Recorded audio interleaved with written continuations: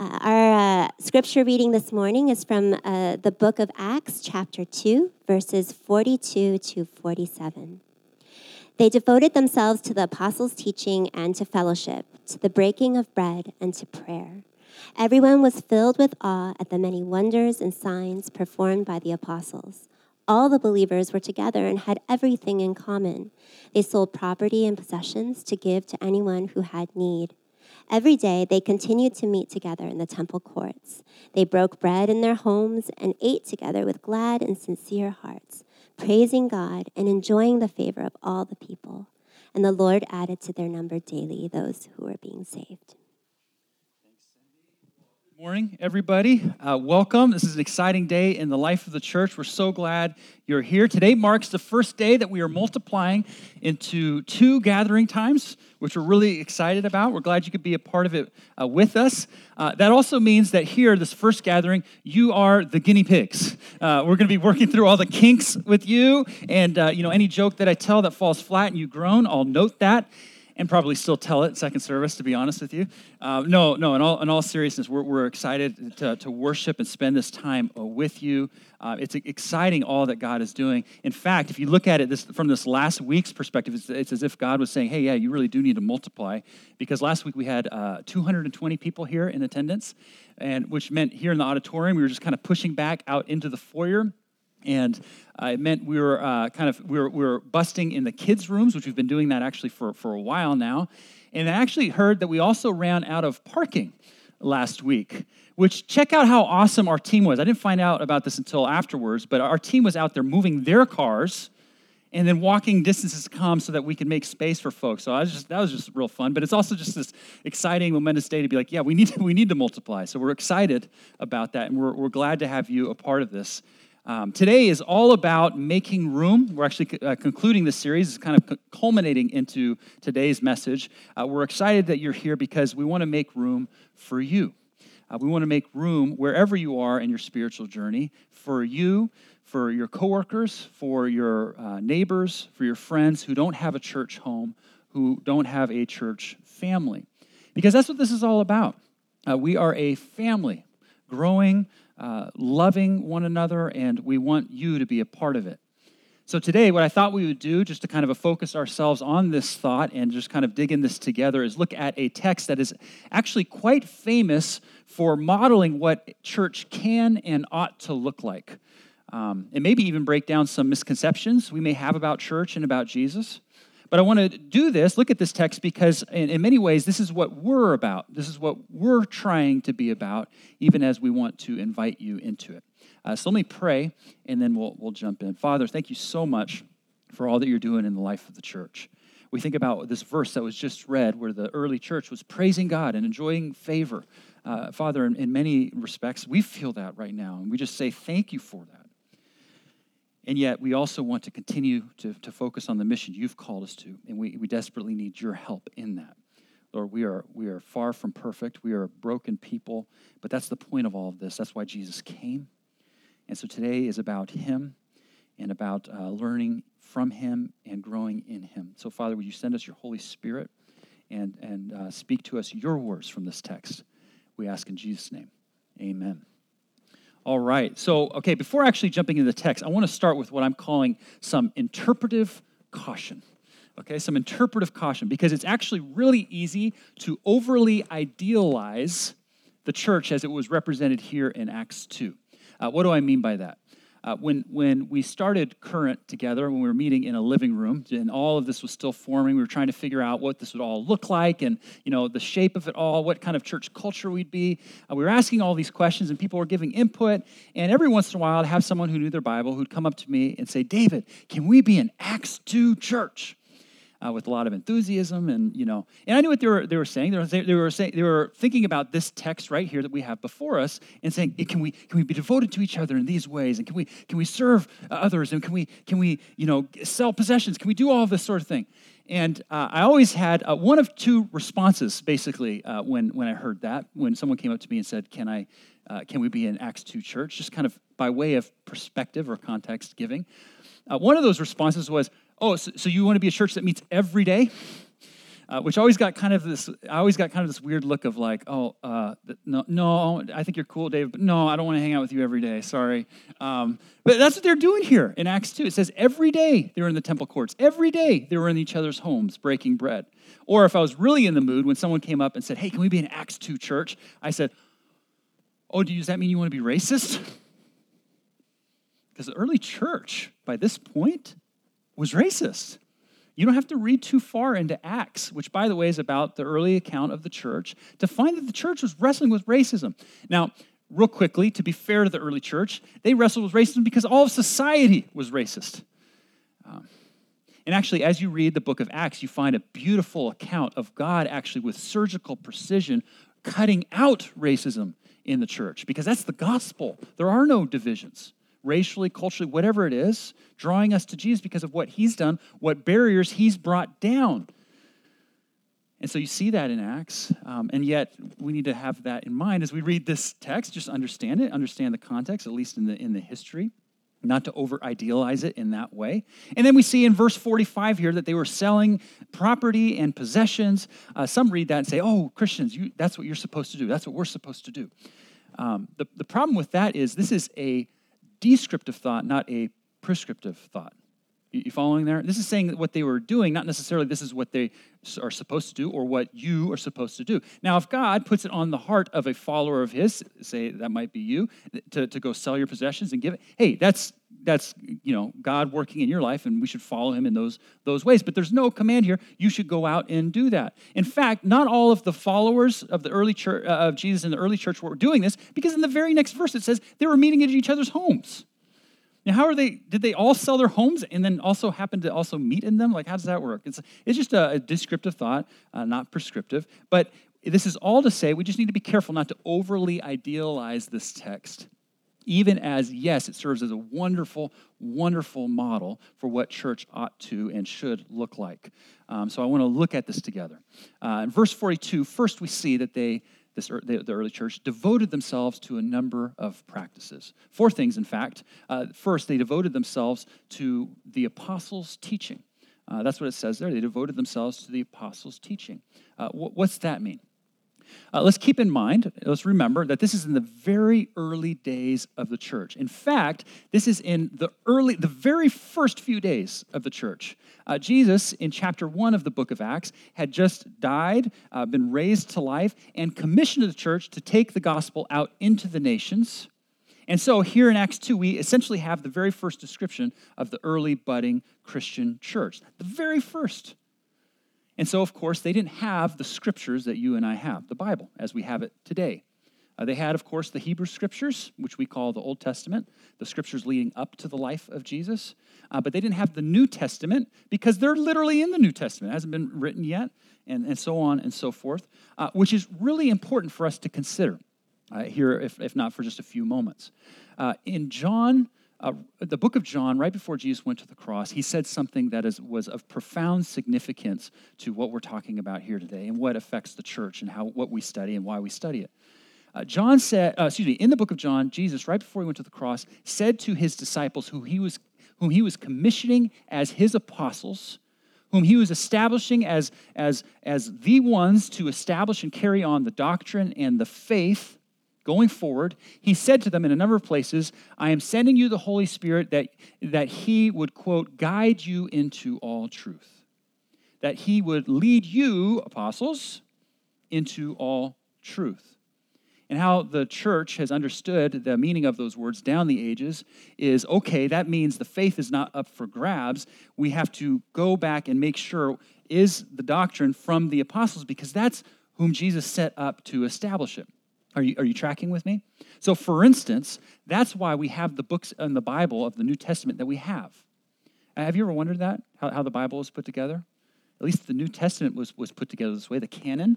Often, somebody will ask me these questions, and the assumption will be that there was some sort of vote at some point. Some council of Christian leaders came together and said, ooh, I like that book, let's include that. I don't like this one. You guys, hey, let's not put that one in there. All right, how about this one? What do you guys think? That never happened. In fact, there's no evidence for that. What there is evidence for is that the early church leaders were constantly asking the question of any and every would-be New Testament book, is it apostolic? That's the question they were asking. You can look back at the primary sources. They were asking, is this book apostolic? Meaning, was the primary source material an apostle? One of the ones that Jesus commissioned to establish his faith. Which is why, for instance, Matthew, Mark, Luke, and John are in the Bible. Matthew and John were both apostles. Okay, check. Mark and Luke were not apostles. How'd those books get in the Bible? What's the deal with that? Well, we have primary sources, for instance, in the case of the book of Mark, going back, by the way, to the first century after Jesus' life, way back there, of early church leaders saying not only did Mark, that is John Mark, write the book of Mark, but his source material was Peter, the apostle. And so therefore, they're like, okay, that's from the apostolic line of Peter. We need to include Mark. And then Luke, who was an apostle, why is that in there? Well, he is actually the one who wrote the book of Acts. Why are we reading Acts if he wasn't an apostle? Well, Luke was spending all his time in interviewing apostles like the apostle Paul, whom, by the way, he spent a lot of time in the book of Acts hanging out with. And he interviewed a number of other ones. That's why we have Luke. That's why we have Mark. Real quickly, because this is just a case to kind of touch on this real briefly. You remember when the Da Vinci Code was popular? A lot of people were asking about the Gospel of Thomas. And why isn't the Gospel of Thomas in the Bible? And the reason for that is while the Gospel of Thomas might have some helpful, interesting things in there, none of the early church leaders thought that the Apostle Thomas actually wrote it. So it seems like a good book, but we don't think Thomas wrote it, so we can't include it. Okay, that's all nice, maybe interesting. What does that mean for us? We aim to be devoted to the apostles' teaching in the New Testament, to God's word across the board, Old Testament and New. Let me put this a different way. As I come up here to preach, I don't want it to be my words. In fact, I don't care what I have to say. Does that make sense? Are you following me on this? I don't. If I have some interesting thoughts to share, I don't really care if it's not related to or coming from the scriptures. Because, for instance, I know if I'm doing self-help talk or just spitfiring what David thinks, I am under no false impression that you can't go and download a better talk from TED, a TED Talk, and watch that through and get a lot of good information there. But if this is God's word, if these are his teachings, if these are the words of life, then okay. In fact, one of our prayers here as a team, whether we're preaching, whether we're singing, our prayer is we want to get out of the way and we focus on what the Lord wants us to focus on, what God wants us to focus on, his scriptures. And in the New Testament, those are the apostles' teachings, just like the early church. That's why when we study the scriptures, at our current groups, that's of vital importance. We don't want to just get together and just kind of spit fire and help each other. That's not to say helping each other, giving advice isn't helpful at times or whatever. But we want to really see, what does God's word have to say? How does that impact us? How does that mold us? How does that encourage us? How does that challenge us and transform us? So one, we see that they were devoted to the apostles' teaching. Secondly, we see that they were devoted to life together. So in verse 42 here, it says that they were devoted to fellowship. That word in the Greek is the word koinonia, which basically at its root form means commonality or sharing. It means sharing life together. And we see that even in this text. Verse 43 says all the believers were together and had everything in common. And then verse 46, they met together in the temple courts and in their homes. I love that picture of those two gathering places because that's what we're trying to do here at Current. For instance, one of those gatherings is happening right now. They met in the temple courts. That was their corporate gathering. We were actually told just before, also in chapter 2 of Acts, that the church had grown to about the size of 3,000 people.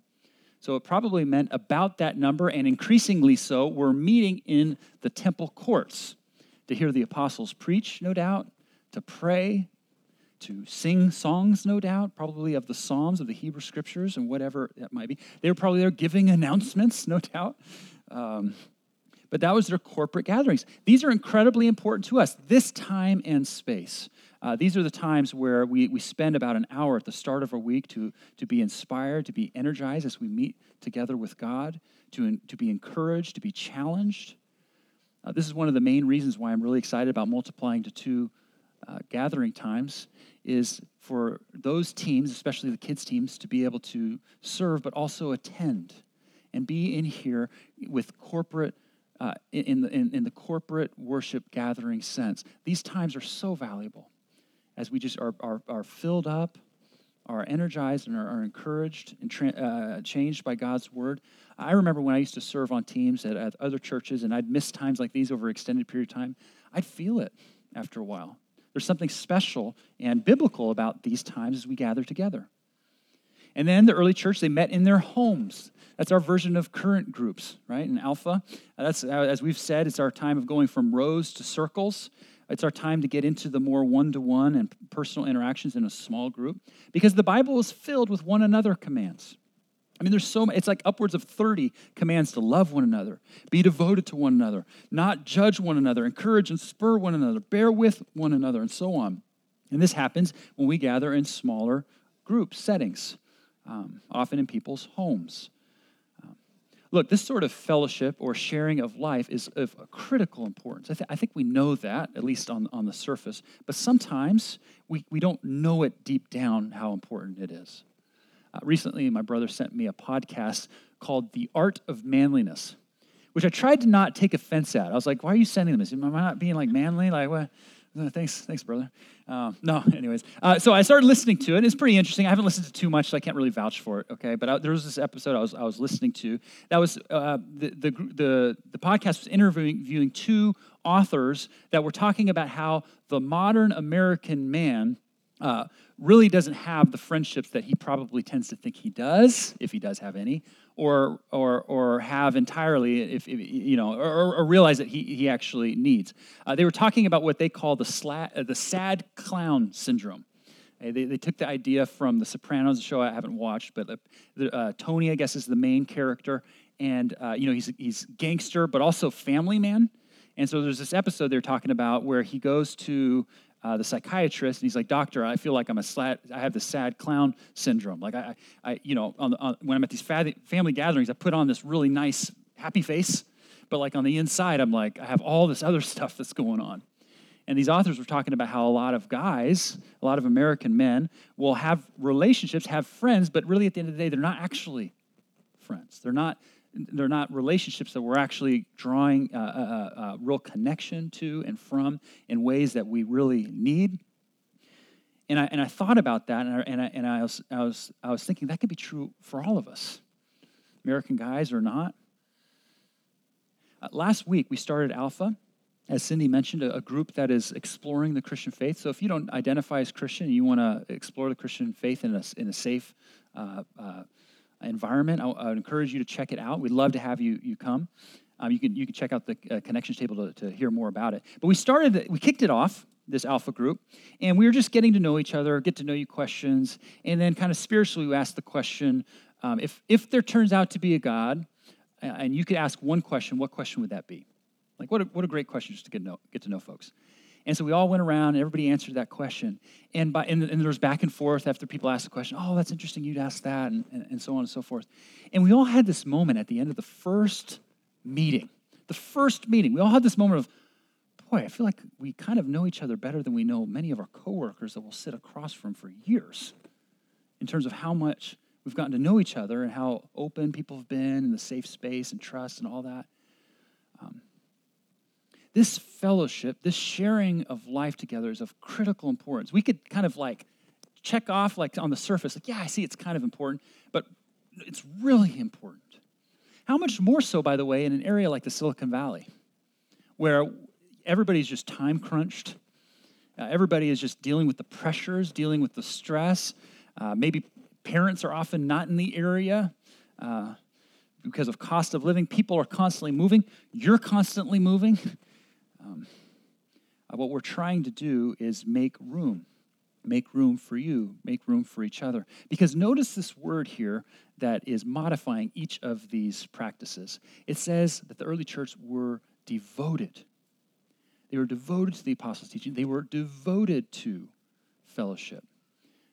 More literally translated, that is saying they were persistently steadfast in these things.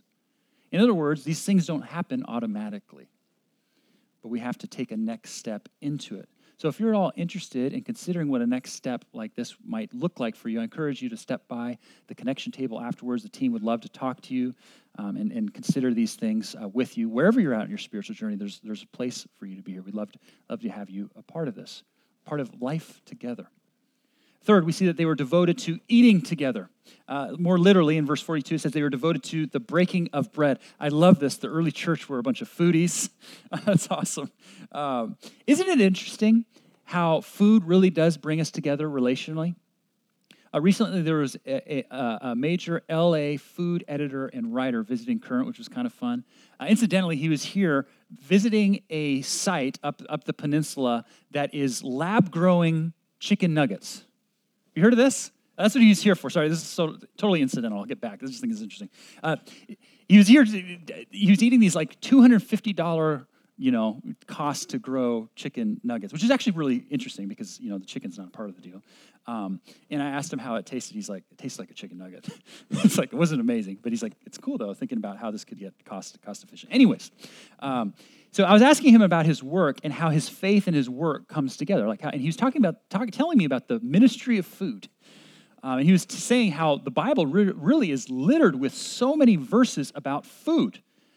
I was actually telling him that I had thought about this myself because I had a buddy when I was in grad school who was in culinary school himself, and he got this idea going through culinary school to put Bible verses all around his apartment that talked about food. And I saw him, he was starting to do that. I came back a month later, and literally there's no more space on his apartment. I was like, dude, you got to use a smaller font. But anyways, there's just so many verses all up on there. The Bible talks about food and the power of food to bring us together. I think we know this. But again, it doesn't happen automatically. It's something we need to step into. I love this thought. We got to eat anyways. Might as well do it around relationships, friendships. What we're trying to do as we grow here at Current is create more opportunities for this to happen organically. And what we've been trying are these ideas called eat-ups. Eat-ups, kind of stealing from the idea of meet-ups. Not meat as in veggie, no. Okay, so eat-ups.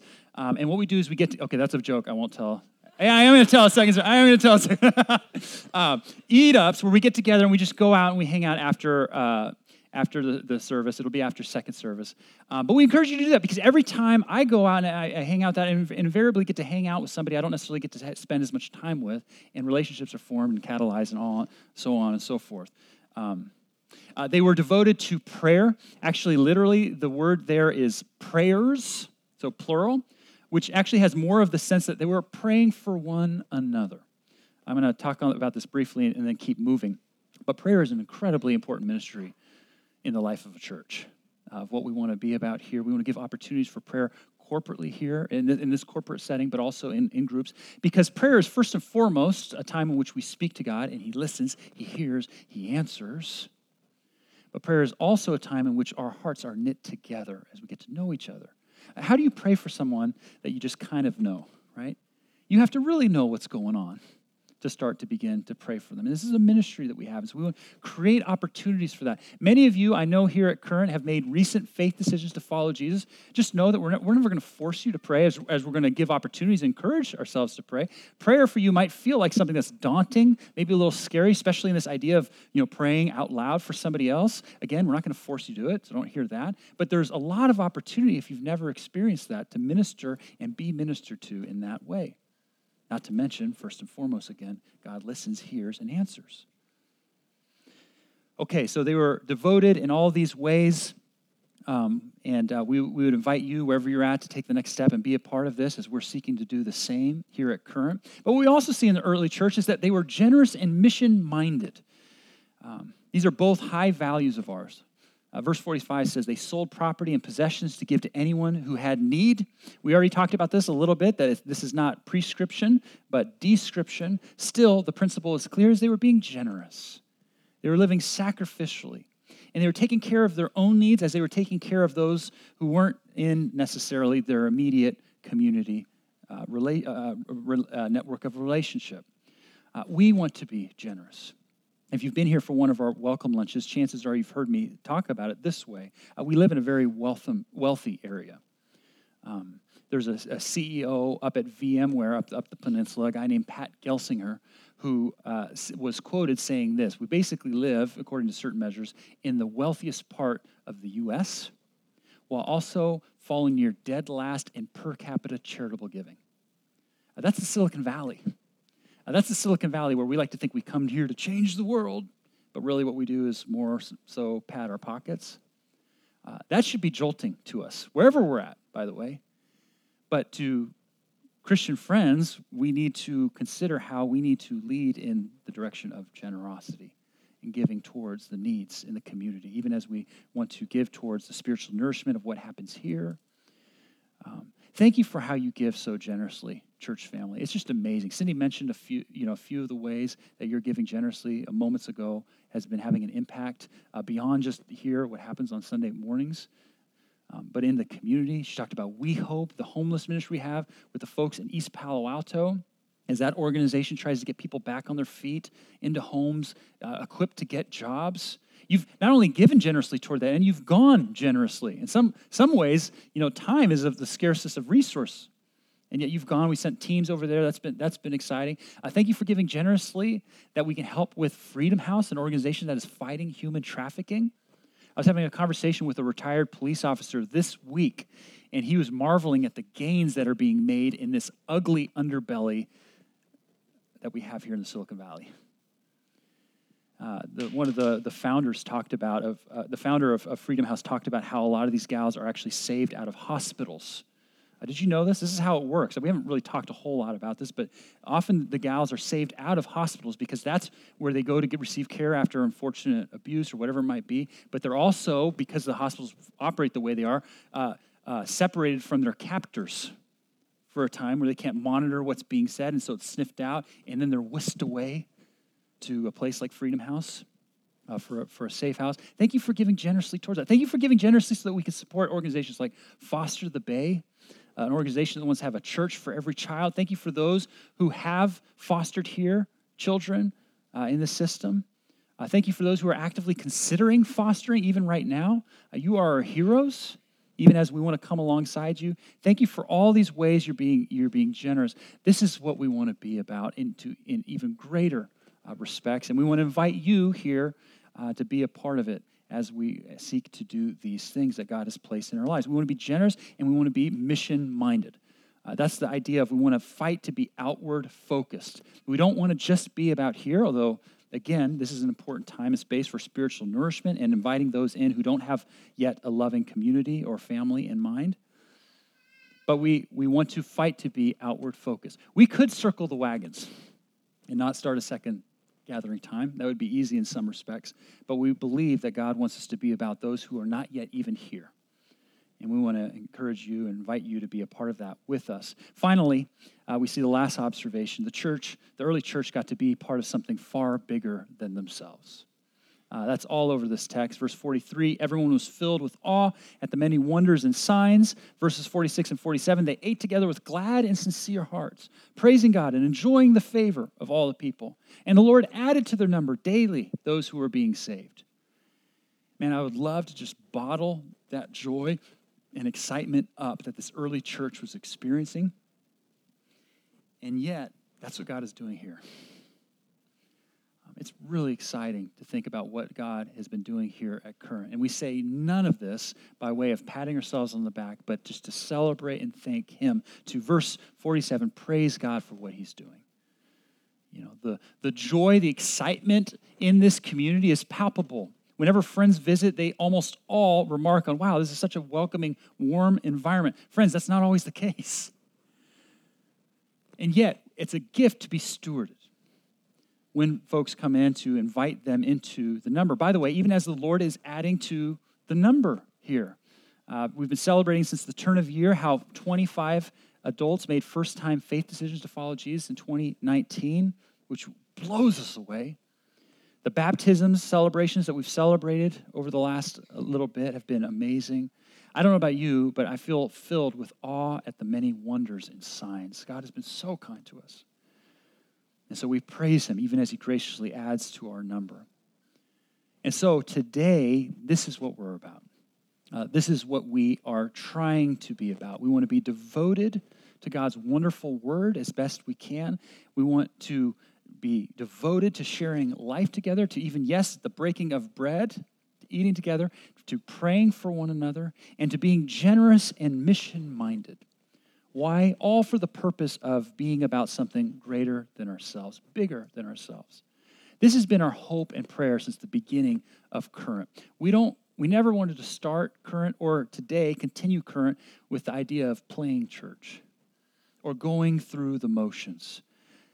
What we want to see happen, what we long to see, is God move. Because when he moves, lives are transformed and eternity is changed. But friends, it's easy to forget that. As we come and we attend, it's easy to forget that as we set up and tear down. Even as we are in it together and on a regular basis, it's easy to forget that these are all things Jesus said will never rust or fade away, but will last for forever. We're making room. We're making room for you. We'd love to have you join and be a part of this growing church. Let's pray.